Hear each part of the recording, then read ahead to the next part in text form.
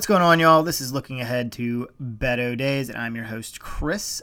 Today's episode, we will be discussing LGBTQ plus equality, something I admittedly didn't know a lot about before I did this episode. And as I flipped through Beto's policy plan and I went through my discussion with our guest, it's very enlightening, and a lot of the stuff that I would have thought were already done weren't, and I'll get into that a little bit when I get into the actual policy plan. But before we get on and move on to anything else, I'm going to go ahead and plug the next episode.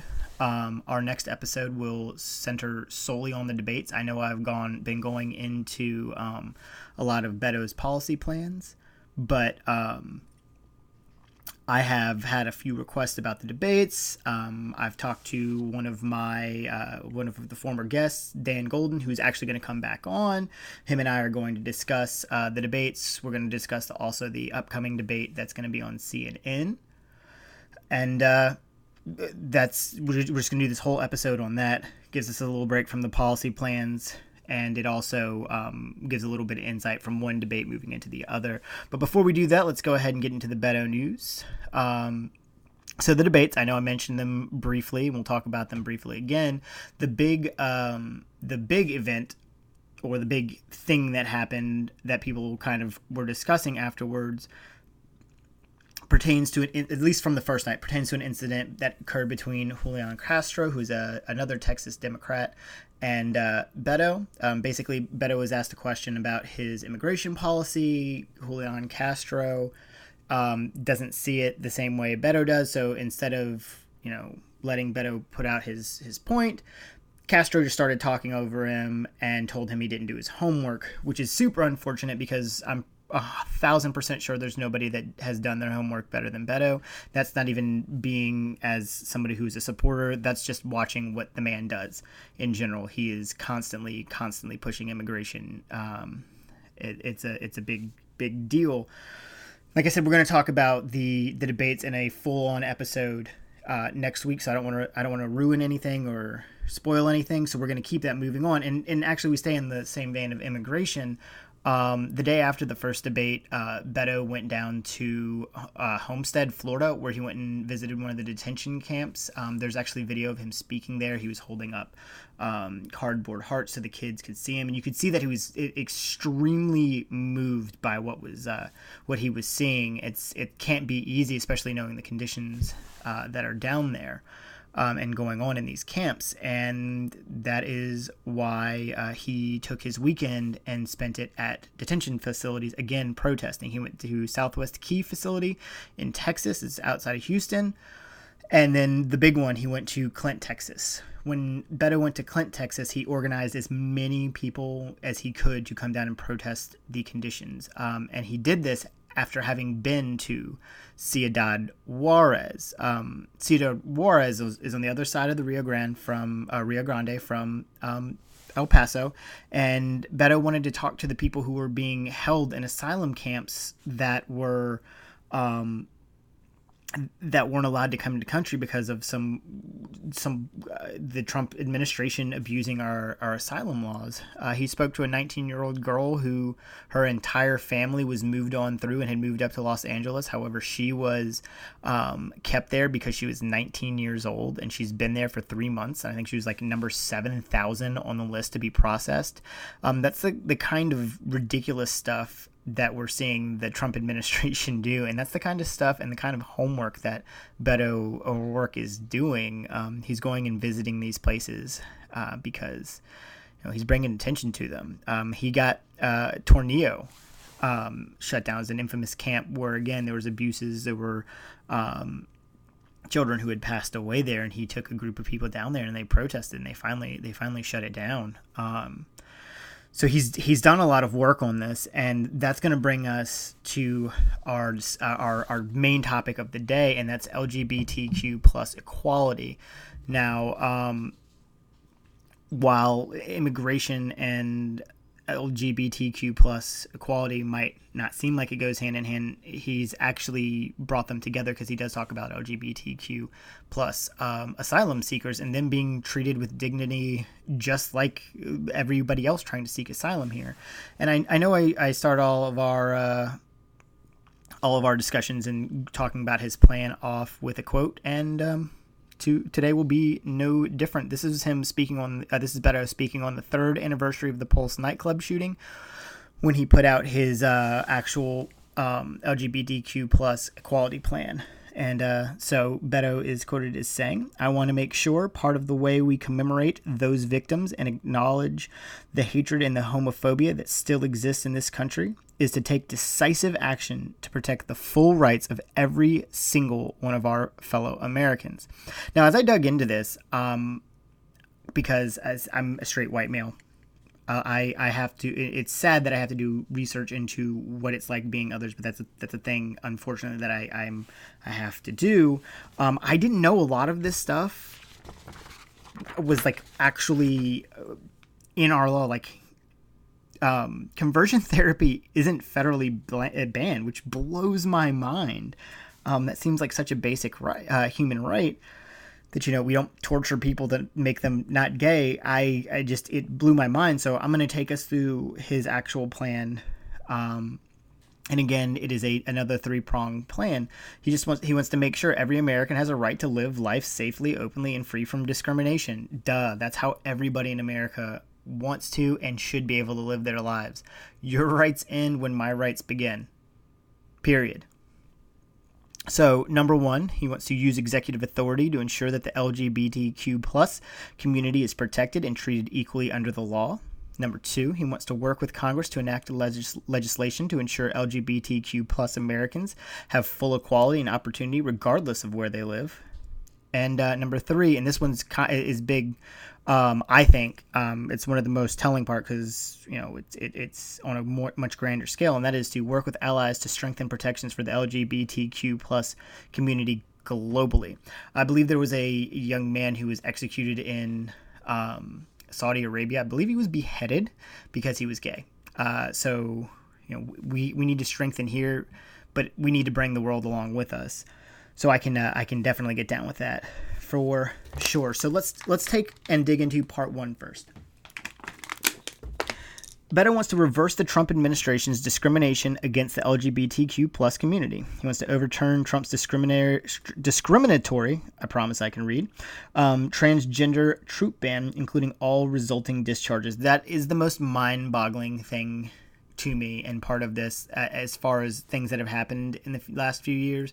If you want to fight and die for me because I can't or I'm not willing to, I don't care what you do. I don't care who you are. You are a better person than I am, and are a much braver person than I am. This shouldn't even be a question. He also wants to overturn deploy or get out policy, which bans the practice, and ban the practice of discharging HIV plus service members. He wants to reverse Trump's efforts to block access to healthcare for LGBTQ plus people and enforce protections for LGBTQ plus individuals under the Affordable Care Act. I can't even begin to tell you. I just don't understand why these aren't. Like, this even has to be said. It's mind-blowing. Invigorating the Presidential HIV/AIDS Advisory Council, reinstating Department of Education guidance and enforcement efforts designed to protect LGBTQ plus students in public schools. I actually work in a school that does a really good job with that. I have students who are and want to start an LGBTQ plus club next year, and from the sounds of it, the school's backing it pretty good. So while I can't attest to that, I'm like 1,000% sure that's probably huge problems in certain parts of America. He wants to begin enforcing the Equal Access Rule. He wants to reverse Trump's efforts to allow federally funded adoption and foster care agencies to reject same-sex families, which again is mind-blowing to me. Like, if you want to raise a kid and you want to take that upon yourself as a father who's raising a 9-month-old, my 9-month-old is 9 months old today, more power to you. And honestly, these kids just want to be loved. If you're going to love that child, that's all that should matter. That should be the only question on the adoption worksheet or application is, are you going to love this child? It shouldn't matter who you love and who are going to raise that child. Just absolutely mind-blowing. He wants to reverse the administration's attempt to expand religious exemptions in order to enable discrimination or harm others. People hide behind religion. This country has weaponized religion in an absolutely egregious way, and it is trying to take people out of our democracy, and that is not okay. He also wants to, and this is also really, really pertinent right now because we had 7 transgender women, 7 African American transgender women murdered in the last month, 2 of which were in Texas. He wants to protect transgender individuals, in particular transgender women of color, from violence. He's going to direct the U.S. Department of Justice to investigate the crimes against transgender people. He's going to ensure law enforcement agencies receive training related to implicit bias, use of force, and accurately reporting the gender of victims. He wants to reinstate the Bureau of Prisons transgender offender manual to ensure safe housing for transgender people in BOP custody. And he wants to address the violence directed at transgender women of color in general. And we actually get into that a little bit with our guests, so I'm going to leave that to the later discussion. He wants to include LGBTQ plus individuals fleeing persecution as a vulnerable population for purposes of immigration enforcement. Like I said, there was a young man who was just murdered in Saudi Arabia. If you're being persecuted for for who you are, you should be able to come here to seek asylum, period. That's common sense. He wants to affirm that same-sex couples with one U.S. citizenship partner and one non-citizen partner are entitled to the same benefits of marriage regarding paths to residency and citizenship. And again, I mentioned this earlier, he wants to protect LGBTQ plus youth from conversion therapy. For those of you who don't know, certain people, Mike Pence, think that conversion therapy is a way to fix people, and you can't see my air quotes, but fix people who are gay. They've used shock therapy. They've put them in camps. It's all sorts of stuff. It is absolutely disgusting stuff. And I cannot believe it is not banned federally. It just is mind blowing. He wants to prioritize the research necessary to modernize the outdated blood donation requirements, including the current 1-year ban or bar for gay and bisexual donors. And he wants to create an interagency task force on LGBTQ plus non-discrimination. He also wants to ensure LGBTQ plus Americans are included in federal data collection efforts.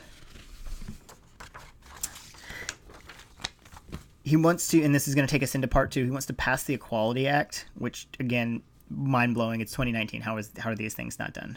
He wants to ensure that LGBTQ plus people have equal access to health insurance and healthcare. I've already mentioned that. And I can't with all of this. He wants to reform our criminal justice system. He wants to embrace the recommendations of the President's Task Force on 21st Century Policing. He wants to end the deprivation of healthcare and HIV treatment in prison. And he wants to reform the Prison Rape Act to prevent abuses in prisons. He also wants to enact the Every Child Deserves a Family Act, a bill barring discrimination against LGBTQ plus youth and taxpayer-funded foster care and adoption programs. And then there's part 3, and I know I've touched on this a couple of times thus far, but this is to help protect the LGBTQ plus community across the globe. It's going to improve the process of LGBTQ plus refugees and asylum seekers. It'll work with allies to secure a global treaty through the International Law Commission, invest in the Global Equity Fund, and establish a special envoy for the human rights of LGBTQ plus people. We have members of the LGBTQ plus community all over the world who are being persecuted against and murdered, abused, attacked, sexually assaulted, and instead of being a leader in this, the United States has really gone backwards. I mean, we're supposed to be the greatest country in the world, but we're not protecting all of our own citizens. And if we do such things, the rest of the world will follow. We just have to be a leader in that aspect. And the U.S. can be a leader in all of that as long as we have a good leader, not somebody who is out for their own personal gain, who hobnobs with dictators and, calls the press the enemy of the people. We need real leadership in America and not a faux dictator. But that is going to carry us on into the next segment of the show. So this is where we will pick up with our guest. Today's discussion will focus on LGBTQ plus rights, and first and foremost, I'd like to introduce my guest, LaRon Dawkins. Hi, I'm LaRon Dawkins. I currently live in the Hampton Roads area, Newport News, Virginia, to be specific. I work for a IT company called Fusion PC, and I am a member of the LGBTQ plus community. Fantastic, and moreover, me and LaRon go way back, and I specifically chose him to talk about this topic, or at least come on as my guest, not because he's necessarily a member of the LGBTQ plus community, but because me and him have a close relationship. He's actually more close to family than he is anything else. But and going back early on in our relationship, he didn't come right out to me, and obviously that is, it's people in their own time, but there's actually a little bit of reasoning behind that. So LaRon, after we'd been friends, I think we'd been friends like a year and a half, you finally came out as a bisexual man. Right. What kind of took you so long? Honestly, for me, you hit the nail on the head when you said it's a personal thing. For a long time, I had personal reservations of just opening up for my sexuality for basically anybody. And when because you and I, we first met, we started working together. And I'm not going to name the institution we worked at, but we worked there for a while, and then promotions and stuff happened, and I became your boss.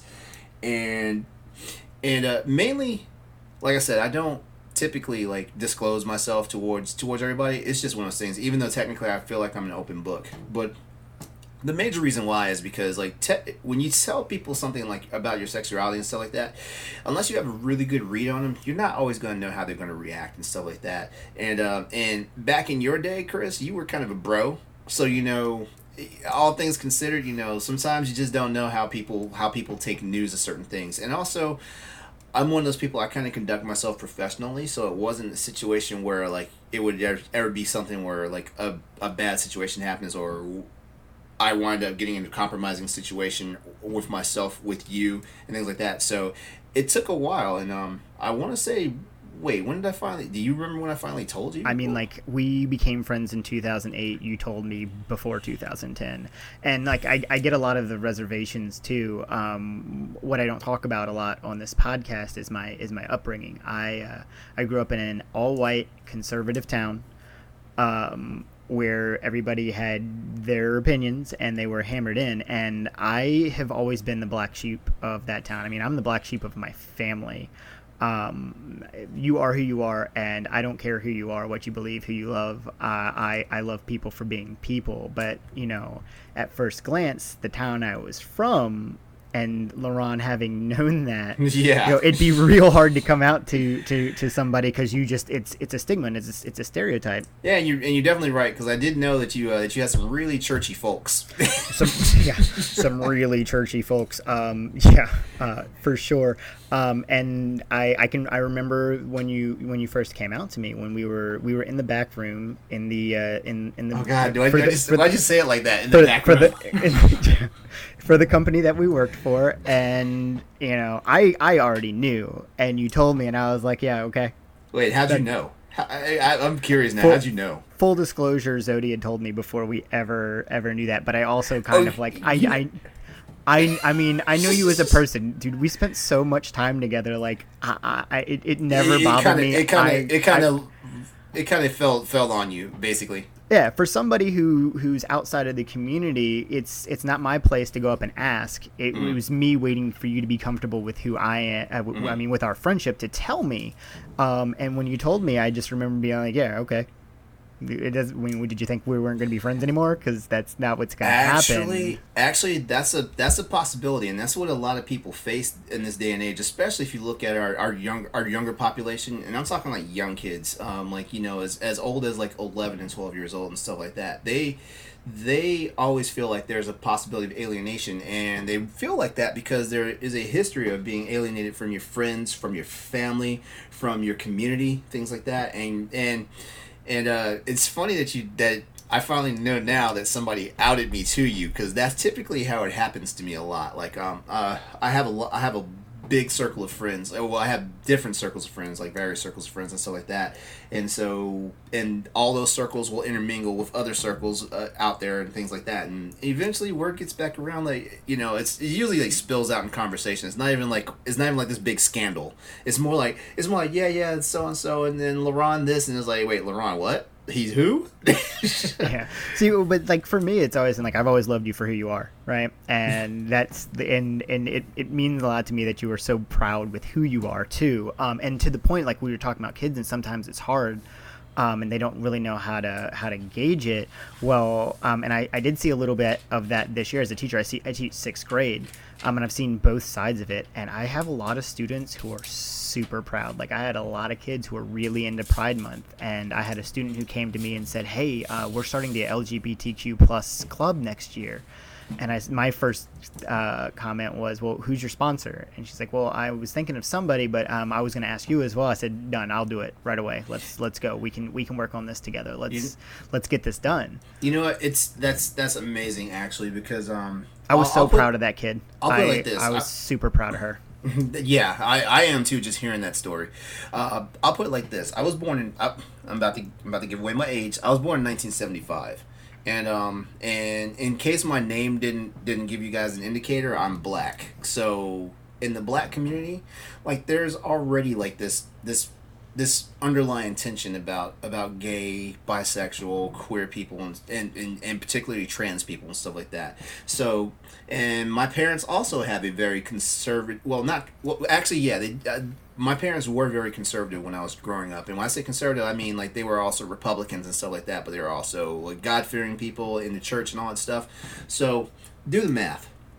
You know, growing up, a product of the 70s, grew up in the 80s though, because I consider myself an 80s kid. Because I spent my time, you know, like nurturing in the 80s. But looking at how things were back then, you know, like you didn't just come out like as gay or bisexual or whatever unless you knew what you were doing and stuff like that, because people talked, people had reactions, people did things. And being the only black son in a family where, you know, it gets beat in your head, you know, like, oh, you gotta be the man, you gotta have kids and all this stuff and all this stuff and things like that. I didn't know right away that I was bisexual. As a matter of fact, I by the time I got to right about like late middle school, right in high school, I started realizing there's something not quite right about the way I feel about women. I would disagree with that. There's definitely nothing wrong with the way that you feel. I understand where you were coming from at the time, but I want you to know. I'm sorry. I had to speak up for that one. As a teacher, I don't ever want you to think that something, and as a human being, I don't want you to ever think there's anything wrong. I understand. I understand. It's more like when you're doing a checklist, a mental checklist of things that you're doing, things that you're going to become, and stuff like that. That's what I meant by when I said like something just didn't feel right or felt off. You know, that's what I meant. Because I don't ever want people to believe that, you know, your sexuality is like some type of disease or some type of mental illness or things like that. You are who you are, and let's be honest, like. If you're not actually living up to who you are, you're basically harming yourself at a level that's going to really affect you to the point where you won't be able to have interactions with people. I agree with that. I think that you do a disservice to yourself by not, you know, living your truth and being who you are. And this is very interesting because LG with my kids now. Like I said, my students. I had a seventh grader who was very reserved with sexuality, but the sixth graders this year were very, very open, and it's been a really, really long road to hoe for the LGBTQ plus community. And I learned something this week that I didn't know. This is the 50th anniversary of the Stonewall Inn in the Stonewall riots. I had no idea what that was, and it's kind of funny how I figured out. I'm a huge Yankees fan. and the New York Yankees actually put a memorial up in Monument Park That's to right. the Stonewall riots. I remember seeing that on social media. They did that, and I was like, wow. And you know, it's just another way of like showing inclusion. I also saw some of the backlash, you know, because there are people out there who, you know, everybody has their opinions, but some people just aren't educated enough to understand why like an institution like the Yankees would do something like that. No, the Yankees are awesome about stuff like that. They're super inclusive, and even on the airwaves, they said they want Yankee Stadium to be a place that everybody can come. But specifically speaking with Stonewall Inn, just to give you guys a little bit of some background, back in New York, they used to run raids on gay clubs. Like I said, I did all this research afterwards because I was like, oh man, this is fantastic. Yeah. They used to run raids on gay clubs. You couldn't hold hands, couldn't hug. So these clubs were kind of like places that people could go and really be themselves. But the Stonewall Inn was a little bit different because they allowed dancing. So on the night of like June 27th and 28th, the police came in and they raided this building. They had plants in there. The lights flicked off. The lights flicked on. Well, what happens is you've got them raiding people on the inside, and then they're collecting and arresting people. And as this is happening, there's a crowd of people gathering outside, and that crowd grew before they could get the trucks to take the people who had been arrested away, and so that kind of grew, and they were pushing back, and there was this lady, there's a girl who was saying, why aren't you guys doing anything, as the police are. I can hear you clicking. Oh, sorry. You're all right. I thought I had that muted. No, you're good. I'm sorry. I'm totally leaving that in, by the way. Just so you know, because it's funny. Stop clicking. Anyways, so what happens is this, that she says, why aren't you guys doing anything? And the crowd just starts pushing back, and it ends up being this kind of violent riot. But that moment is where the modern day LGBTQ movement came from, and I didn't know that. As a straight man who has lived in a conservative community his almost entire life until I got out of it. I didn't know those kind of things. It's fascinating. There's still so much room for me to learn as a person. I try to eat up and soak in as much as I can. So I definitely had to plug that and how big that is. Go Yankees. On multiple levels here, but let's get into a little bit of a line of questioning. Right. So as a member of the LGBTQ plus community, what's important that a candidate does for you, seeing that equality isn't something that exists 100% right now? Honestly, I'm going to say the biggest thing is actual equality, but there's so many different facets about the equality aspect of it, because I mean, you know, marriage equality, that was one of the biggest first steps that we had as far as like anything sweeping that the United States government has done. But we also need to be able to ensure that we're protecting people's ability to seek employment, you know, regardless of, you know, their sexual orientation. We also need to be able to make sure that along with the opportunities for employment, that we're also getting equal pay. We also need to make sure that we're having proper access to decent health care, because I don't want to make it sound like the LGBTQ community, you know, has like special needs when it comes to it, but there is a section of the community that kind of has special needs, and we have to take that into consideration, and that's the trans community.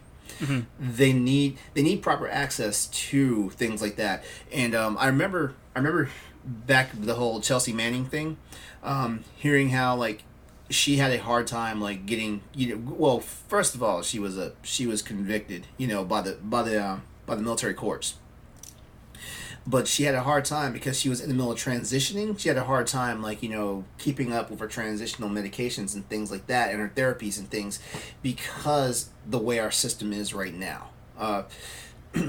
That's actually something that Beto covers in his plan, is making sure that transgender people maintain their rights if they, as far as like who they are, when they if they go into the penal system, that there's no extra prejudice against them. And Yes. you know, the transgender movement has really come into the forefront recently, but more so recently. And I love that you mentioned this, but there's been 2 murders of transgender women of color in Texas in the last like 2 weeks. Yeah. That's just mind blowing to me, and I'm glad that you pointed that out.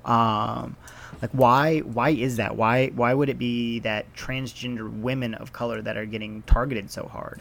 Okay, well, here's a couple of things. I already mentioned about like the I'm just gonna say it, homophobia inside the black community. Now, a lot of times, and we'll be honest with you, when we look at statistics as far as crime and stuff, usually a crime is perpetrated on somebody that looks like you. And when I say somebody looks like you, like it's a white person, versus another white person, a black person versus another black person. Usually it's people that look like you. I'm not, trans women, a little different, but you get the point. Mm-hmm.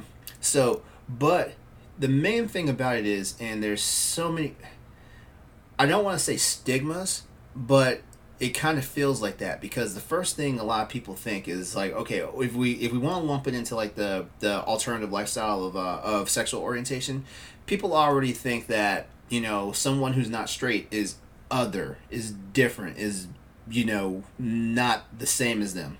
That comes a lot in our language too. I'm going to go back to being to teacher mode, or at least something I've learned from being a teacher is I have a lot of little boys who go, "Oh man, that's so gay. You're gay," or all that. Like they throw it around like a slur, and a lot of times I'll pull them out, because that's one of that is a banned word if it is being used in a negative connotation in my room, and I'll step them out in the hallway and I'll tell them, listen, words are bombs. When you use them, they don't just hit the person you're targeting, they hit everybody around you. And what if we have a student in our classroom who is, struggling with coming out, or is being prejudiced against at home?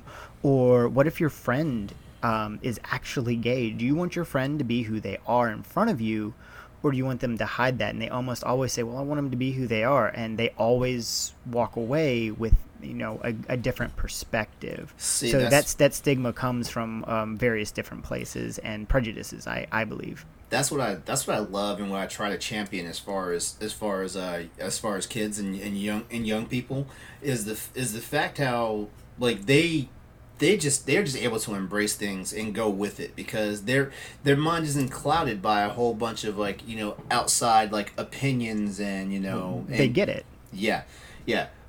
But anyway, so like black trans women, actually trans women of color, like have it rough. I want to say, I think I read something either yesterday or earlier today, like as far as reported, there's been so far seven deaths. Jeez, I didn't know that. I knew about the 2. They were very widely covered. Now one of the major things about like why trans women of color typically get attacked and or killed, and most of the time, is honestly a lot of people, there's a human reaction to things, and sometimes when you're taken by surprise by something, it could flip a switch that you didn't even know was there inside your brain, and you have a reaction that's just a little too violent for society. Well, violence is there's no standard in society for violence, but you know what I'm saying when I say like a reaction that's too violent for society standards. Mm-hmm. and that's one of them. A lot of times, sometimes people aren't in the right minds, but then there are other people who are like they're going out and looking to visibly find these people and hurt them. And so there's a lot of different things, but particularly in the black community, the black community is getting a little bit better as far as embracing it. I mean, we've got parents now who are coming to grips that their kids are this way, and parents are starting to understand that it was nothing that they as parents did to have their kids come this way, as well as there was no outside interference for why their kids may have all of a sudden woke up one day and was not straight. Like, chances are they were always not straight, and people didn't realize that. Mm-hmm. I agree with that. All right. That actually brings us to our next topic, because Oh, can I jump on one more thing, because this is the other this is the other thing that I feel like is major. Go for it. I talked about marriage equality. I talked about job equality. I talked about protecting our trans people. And when I say our trans people, I don't mean just the women. I also mean the men, because there are some people transitioning to become trans men, and they're still looked at differently because they're not at that level to where it's like, oh, that's a man, things like that. But the other one I want to talk about, definitely for sure, is the ability for LGBTQ families to adopt. I have that on my list. And oh, you do? Yes, I do. And okay, let me tell you, we will go right into that. Let me tell you what. If you want to adopt a child and you are going to love that child, a child who's been in foster care, or I don't want to say necessarily unwanted, because that's not necessarily true. But if you are willing to adopt a child and you are going to love that child, it shouldn't matter who the fuck you love.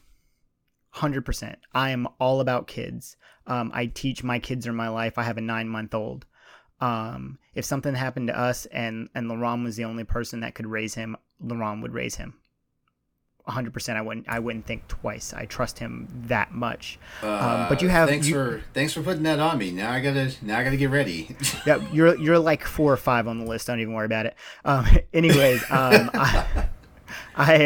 but you have so many people who are given the opportunity to adopt children, who adopt them into abusive situations, who don't treat them equally to their own kids, make sure that they know that they're different.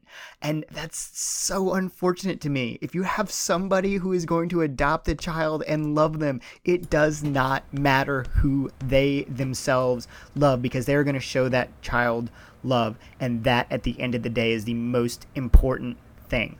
A child doesn't care. They just want to be felt loved. And like I said, I feel very, very passionately about this, and I do not think you should be prejudiced against it. The prejudice that comes towards people who are members of the LGBTQ plus community who are adopting, the prejudice on them is completely religiously based. It's not based in science. It's not based in fact. It's complete and total bullshit. And now you may go, I'm sorry for talking over you. No, that's okay. A lot of it is insane too, because one of the major things I hear is they're gonna do something to that child. And when I say something, I mean something sexually, like it's absurd. Exactly. It's already been proven. Like the pedophiles and stuff. They're always people who are heterosexual. I mean, when I say always, I mean the vast majority. Majority. They try to. I mean, obviously, they try to cover it up, and they react in a specific way. Yeah. But it's even more alarming that like the pedophiles who do something against children of the same gender swear up and down that they're heterosexual. It's mind-boggling. But other things, like, I mean, it's insane. Like they talk about bestiality, as far as like gay couples, having kids, which I don't know where they get that from. I have no idea either. It's just appalling, like the amount of stuff that will get said about a queer couple who wanting to adopt a child. And then to make it even further, sometimes sometimes if a queer couple doesn't want to adopt, but like one fathers or mothers a child and bring them into that relationship, then we've got situations where state and local courts try to take the child away from them. It's insane. It's ridiculous. I mean, like, to be completely honest with you, as I read through Beto's plan, I'm reading through it and I'm going, I can't believe this is stuff we have to talk about right now. Like, why isn't this is common sense. Like, I don't, and again, I am a straight white man. I am 100% the majority. And I just, it blows my mind that these things are things we're talking about. And like specifically, and the topic I was trying to get to earlier was conversion therapy. Like, it's not federally banned. I mean, how are we letting this happen to our children? I will tell you the number one reason why. It's money. Mike Pence? It's money. It's money. Okay, most of these conversion programs are done, on a religious level, and because of the fact that the churches are tax exempt on things like that, but that doesn't mean that the churches being tax exempt, that they don't claim charities, things like that. So you have these wealthy, these affluent people in our communities and stuff that their child doesn't amount to what they thought they wanted it to be, and so they'll turn them over to a church or a camp program that's religiously run and stuff like that. And don't get me wrong, I'm not trying to bash religion, as I say this, but I mean, there are very religious people out there who are very good people, but there are also those that use religion as they weaponize it. They weaponize it 100%. Yeah. And on any, they use it when it helps them. Oh yeah, and so stuff like that. So basically, these programs, the federal government hasn't looked into it enough because there isn't enough of an outcry about it yet. Not saying that there is none. It's just not big enough, and it hasn't gotten to the point where it's rampant. I mean, we get people who harm themselves, who commit suicide because they lived this life, went through one of these programs, came out, and it's almost like 12-step, pretty much, like the moment you fall off the wagon, they're in a moral crisis and they don't know what to do with themselves, and they harm themselves or they wind up harming others. So that's definitely one of the things that we need somebody on a federal level to look at. That's part of Beto's plan, like a federal ban on conversion therapy. That's 100% should be a thing. Like, how that is not already a thing. Like, it's abuse. It's child abuse. Well, like it's telling a child that there is something wrong with them for something like that is child abuse. Plain and simple. I'm glad you brought the whole child abuse thing, because there's a lot of child abuse going on right now in this country, and it's not just being perpetrated against like LGBT youth. It's not, but that's probably a topic for another. When you indoctrinate children to be racist and you spread hate to that child, that to me amounts to child abuse. Yeah. There's no, children aren't taught to hate. Excuse me, children aren't born hating. They are taught to hate. That's part of Beto's plan is a federal ban on it, which is just common sense. Anyways, like I said, all of the stuff that I read through here is like, I blew my mind that we don't already have it. We're competing with this transgender troop ban, and let me speak on that as well. And you can, as a veteran, you can touch on that as well. Yeah, I served 6 years in the United States Navy. Yes, sir. Thank you for your service. I always have a hard time accepting that. I grew up as an Army brat. My dad was a career soldier, and growing up, I knew I was going to join the military. I knew I wanted to be a soldier just like my dad and stuff like that. By a twist of fate, I wound up in the Navy, which all I can say is, like, if it wasn't for the Navy, you probably would have never met me, Chris. Because if I had joined any other branch, like the Air Force and the Army, like, I probably would have stayed in and had a full career, and probably never would have saw, like, Hampton Roads, Virginia. But anyway, you'd ended up in Norfolk at some time. At some point. Let's be serious. You think so? Oh yeah, it's the biggest naval base on the East Coast. Well, I mean, that's if I had. Well, I joined the Navy. So, but if I hadn't joined the Navy, chances are I've been somewhere else, like probably on the West Coast. But anyway, where was I? Oh, we were talking about the transgender troop ban, and basically all I had to say about is I don't have what it takes to go fight a war. If you have what it takes and you want to defend my rights, then I'm going to stand up and defend your right to choose to do whatever you want to do with your body, with who you are, and be who you want to be. It's common sense. Yeah, I was in the I started in the military during the heyday of Don't Ask, Don't Tell. As a matter of fact, I joined. That's another thing they ended, which is ridiculous. Yeah. Well, The United States military is one of the biggest fraternal organizations in the world, and the fact that the the macho grandstanding of the military kind of like eliminates the idea of people looked at homosexuality as being weak and stuff like that, and you couldn't be weak in Uncle Sam's like armed forces and stuff like that. So that thing ran rampant for a long time, and even though there are a lot of accepting people, even before Don't Ask, Don't Tell happened, there's just some people that just couldn't get it right, that couldn't realize that this guy will have my back at some point. He'll probably pull me out of a fire. He'll probably pull me out of a zone. He'll probably be the one stuffing cotton inside my body to make sure I don't bleed to death before they get me to a medic and stuff like that. Some people just didn't get that though, so there had to be something about that. And also, Don't Ask, Don't Tell was coming right on the heels of the AIDS epidemic. Mm-hmm. And which just absolutely ravaged the gay community. Yes. It wasn't. I mean, I think the first major person to die from AIDS was Rock Hudson, but specifically Freddie Mercury, which really brought that to the forefront. It didn't mainstream people. I don't mean mainstream isn't a derogatory term, but it would be mainstream in the 80s. Just didn't, and they didn't care. It was them. Yeah, exactly. I'm sure they cared after Arthur Ashe, though. Arthur Ashe was a tennis player who was straight and had a botched blood transfusion. Oh, I remember. He contracted AIDS. As a matter of fact, that's how I remember. Like the world finally started taking note about the whole AIDS epidemic and HIV and stuff like that. It was after like straight people started coming down with the affliction.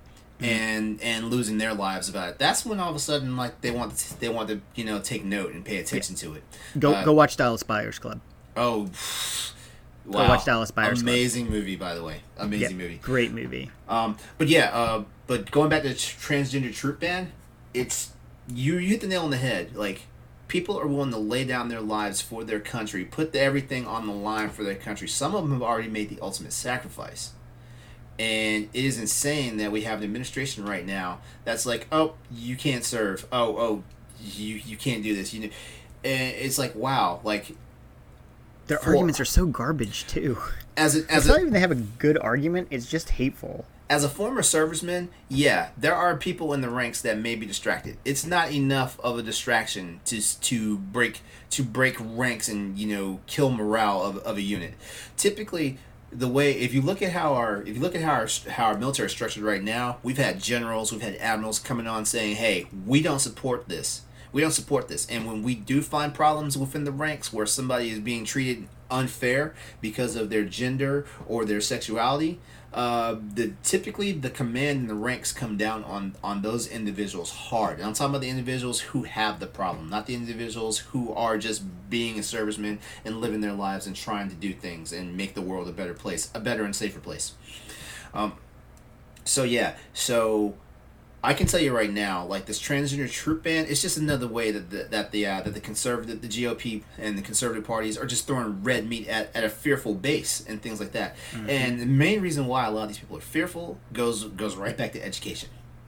Exactly. And I'm not saying people are stupid or illiterate or anything like that when I say education. They just don't pay attention. There's a difference between being stupid and intentionally ignorant. Yeah, because I've always looked at stupidity as like you're just unable to learn. No matter how many times a lesson is taught, you're just unable to learn. But being uneducated means you're unwilling to pay attention to what you're seeing or understanding what's happening. Understanding that bad terminology right there, but basically throwing red meat at the base. There's always some person who's always. It's funny how they always say that the Democrats are triggered when we look if we just say universal health care, freaking the red party goes nuts. All over the place. Yeah, but I've been looking over a lot of Beto's takes on a lot of the LGBTQ equality stuff, and it's some really good stuff, and if it's not a good start, it's a damn good start. Yeah, no, he, and that's a big thing with him is he's not just like, oh, this is what polls are telling me, this is what I'm seeing on TV. No, he's going out there and he is speaking to people.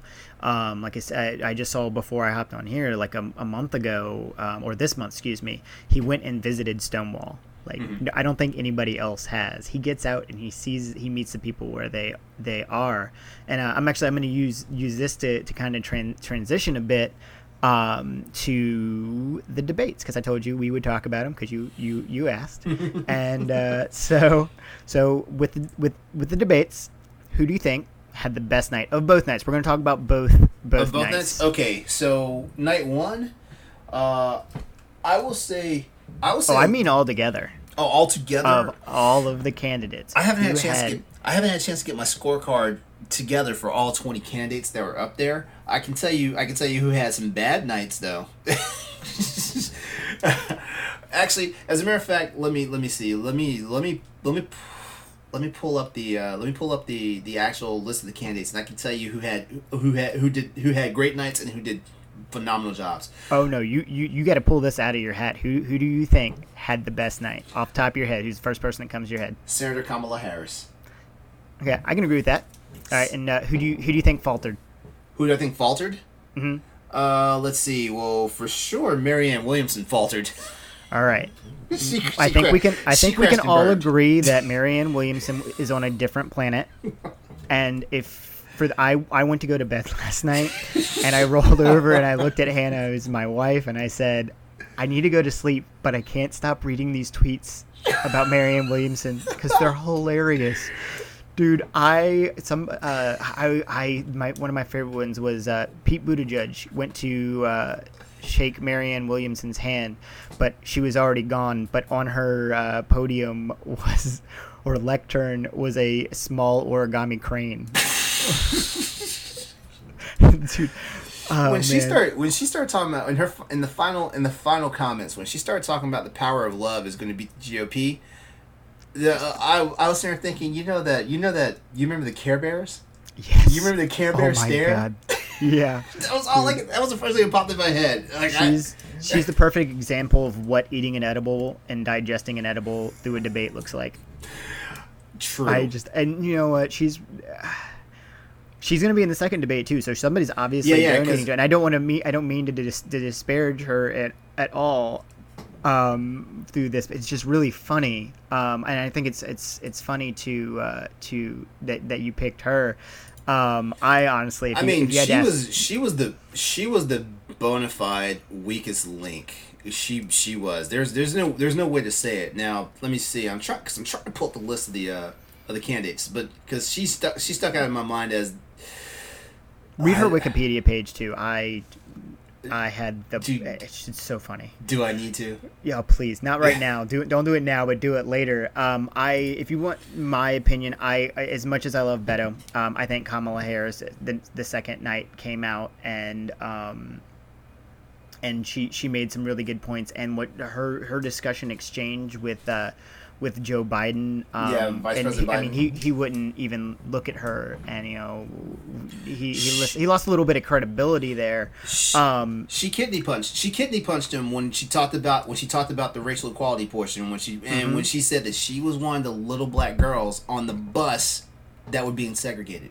Yep. Here's what I know for sure. She went for the jugular. Yeah, if you want to get your politicians to sit down or sit up and pay attention to you, you talk about something that is an issue for them, but you make sure that you have personal stake in it. Because here's what separates a lot of people. And that's why Beto's so good. Is he has personal stake and uses those personal stories. You know what? I do agree with that. I do like that. It seems like, I will say this: Beto is very dialed in to a lot of things that are going on in this country. It really upset me that he did not oust Ted Cruz. It really upset me. But then again, was so close. But then again, it's because I have never been a Ted Cruz fan, and I am from Texas.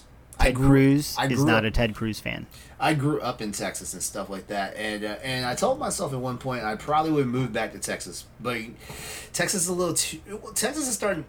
people don't realize it yet, but Texas is starting to turn purple. Oh yeah, Beto, and that you can attribute that to Beto To Beto O'Rourke, 100%. yeah. And that's one of the big things that bugged me was a lot of the candidates talking over each other. It wasn't the who has the best policy or the best points. It's who Night can two. talk the loudest. Yeah, night 2 was definitely different from night 1 because I know this, but I think it's because like the 10 people who were there on night 2 watched how night 1 went, and they're like, this wasn't the debate. This is more of a quorum. Mm-hmm. And so night 2, they were like, we're gonna make this a debate. We're gonna talk about it. We're gonna answer back to some things that we feel are not acceptable or not right and things like that. And so yeah, it was more passionate. But I do agree, like, folks were talking over each other, and sometimes a lot got lost and, fell through the cracks and things like that. Yep, and I think Beto has a really, really good immigration policy, and when Castro started going in on him, and he didn't even get to tell his policy, he basically, someone who has been to countless detention centers, protested, done all sorts of stuff for those kids. Julian Castro, who I'm talking about, former HUD secretary, he said that he hadn't done his homework. Castro had been to one of those detention centers with Beto O'Rourke, and that just blew my mind. And here's my issue with what Castro was saying. What he said comes off as, we want open borders. If you give anything out that looks like open borders, it's red meat. Mm-hmm. It is chumming the waters for the GOP, and That's you're gonna. true. The most important thing here is is these swing votes. I'm voting Democrat. You're voting Democrat. I assume you are. I throw you out there. Like we do talk quite a bit. Yeah. Make no bones about it. As a matter of fact, I'll just go ahead and say my political affiliation now. Typically, I'm a Democrat as far as like my voting history and things like that. Mm. Every once in a while, I may shift in the other direction, but that's usually because like what I look at is I look at your qualifications, but I also look at who's making the most sense when they talk. And somebody who's going to turn around and tell me that they're going to run inside people's homes and rip undocumented and take them away from their families and throw them out the door, that's not common sense. Especially when you want to turn around and you know what? I'm gonna go ahead and just say it right now. Pete Buttigieg, he gave the conservative base something to think about, because you can't be Christians, but condone unchristian like behavior from the government and expect the government to do it. Yep, you can't. Nope, I agree with that. I was on the when Buttigieg first came out. I was a fan, but I've kind of fallen off that because I think he needs to fix South Bend first. I think so too, and I do admit I'm not sure if he just gave us a good soundbite when he did say when he admitted that he didn't get the job done. I'm not sure if he was just doing that for a soundbite or if he really understood like the gravity of the situation and things like that. But one Buttigieg, it's bad because I'm actually a bisexual man, so technically, you should always stand behind your people, and by people I mean LGBT people, in my case and stuff like that. Oh, but don't get me wrong, the fact that man was standing on that stage 50 years after Stonewall, yes, is an absolute. It's historic. It's historic. It's historic. Do not take that away from that man. Oh yeah. Oh, I'm not. But what I will say. No, I didn't say you were. I'm just saying, like in general, don't take that away from him. Yeah, but what I will say is, when it comes to politics, it's a completely different game. You gotta look at not only, okay, if we're gonna look at it for what it is right now, everybody's trying to beat Donald Trump. But yeah, you can't run on beating Donald Trump. That's not gonna do it. You've got to run on policy, and that is what Beto does, and that's what Beto does best. Okay, yeah, true. Okay, what I will say though is, like, you can't just run on beating Donald Trump, but you also gotta if you run on just beating Donald Trump, then people are still gonna ask, why the hell is he here? And they're going to be like, we might as well just keep the other guy. It's always the devil you know versus the devil you don't know. And that's the way it is. That's the way it's been in politics since I've been alive, as far as I know. Because I'll even admit, like, I've made some votes, on some people that we wound up hating because I just didn't know enough about the other guy that was challenging them. Mm-hmm. Agreed. I think we need to. That was part of the voting rights discussion we had yesterday. Is making sure we have enough education out there about them. But we're gonna go ahead and wind this down. I mean, this conversation has been great. I really thank you for coming on. We got to be really personal about it and talk about our friendship. You know, like me and Laurent go back, you know, almost 11 years. You know, there's a lot of stigma and stuff about you know, how gay men act and all this, that, and the other. Laurent has picked me up from a bar after I've drank too much and took care of me, and we ended up sleeping in the same bed. I never, not one time, ever feared. I knew he'd take care of me. So to anybody who has that, thinks that is a thing that could happen, I'm living proof that you're wrong. So, yeah, thank you for coming on. Thank you for being who you are and all of that stuff. You're great. Like I said, I'm really glad we got to be personal about this. But do you have anything else you want to say? Check out my SoundCloud. Yes, good. Check out the wait. So what specifically? Because I see right now, like, we've got one handle on here on the cast, but specifically plug your SoundCloud right now. Oh, I don't have a SoundCloud, but you can. Oh, I don't have a SoundCloud. Oh, I know. I'm just messing with you, man. It's funny. Oh, I mean, I just dropped that hot mixtape out there. Yep. Okay, but you can find it out in the streets, guys. Yeah. But yeah, thanks again for coming on, Laurent. Guys, thanks for listening. This is such a big topic. It's very pertinent right now. The other things I want to tell you right now are to get out, volunteer. Beto needs all of us. We're still trying to get donations, even though that these deadlines are passing. Beto still needs our money. He still needs those donations. His campaign workers need that money. But for right now, this is Chris. Let's keep on looking to look. I messed up the name of my own show, by the way. I want you. We can all laugh at that. I'm leaving that in there too. So anyway, for today, this is Chris. Let's keep on looking ahead to Beto days.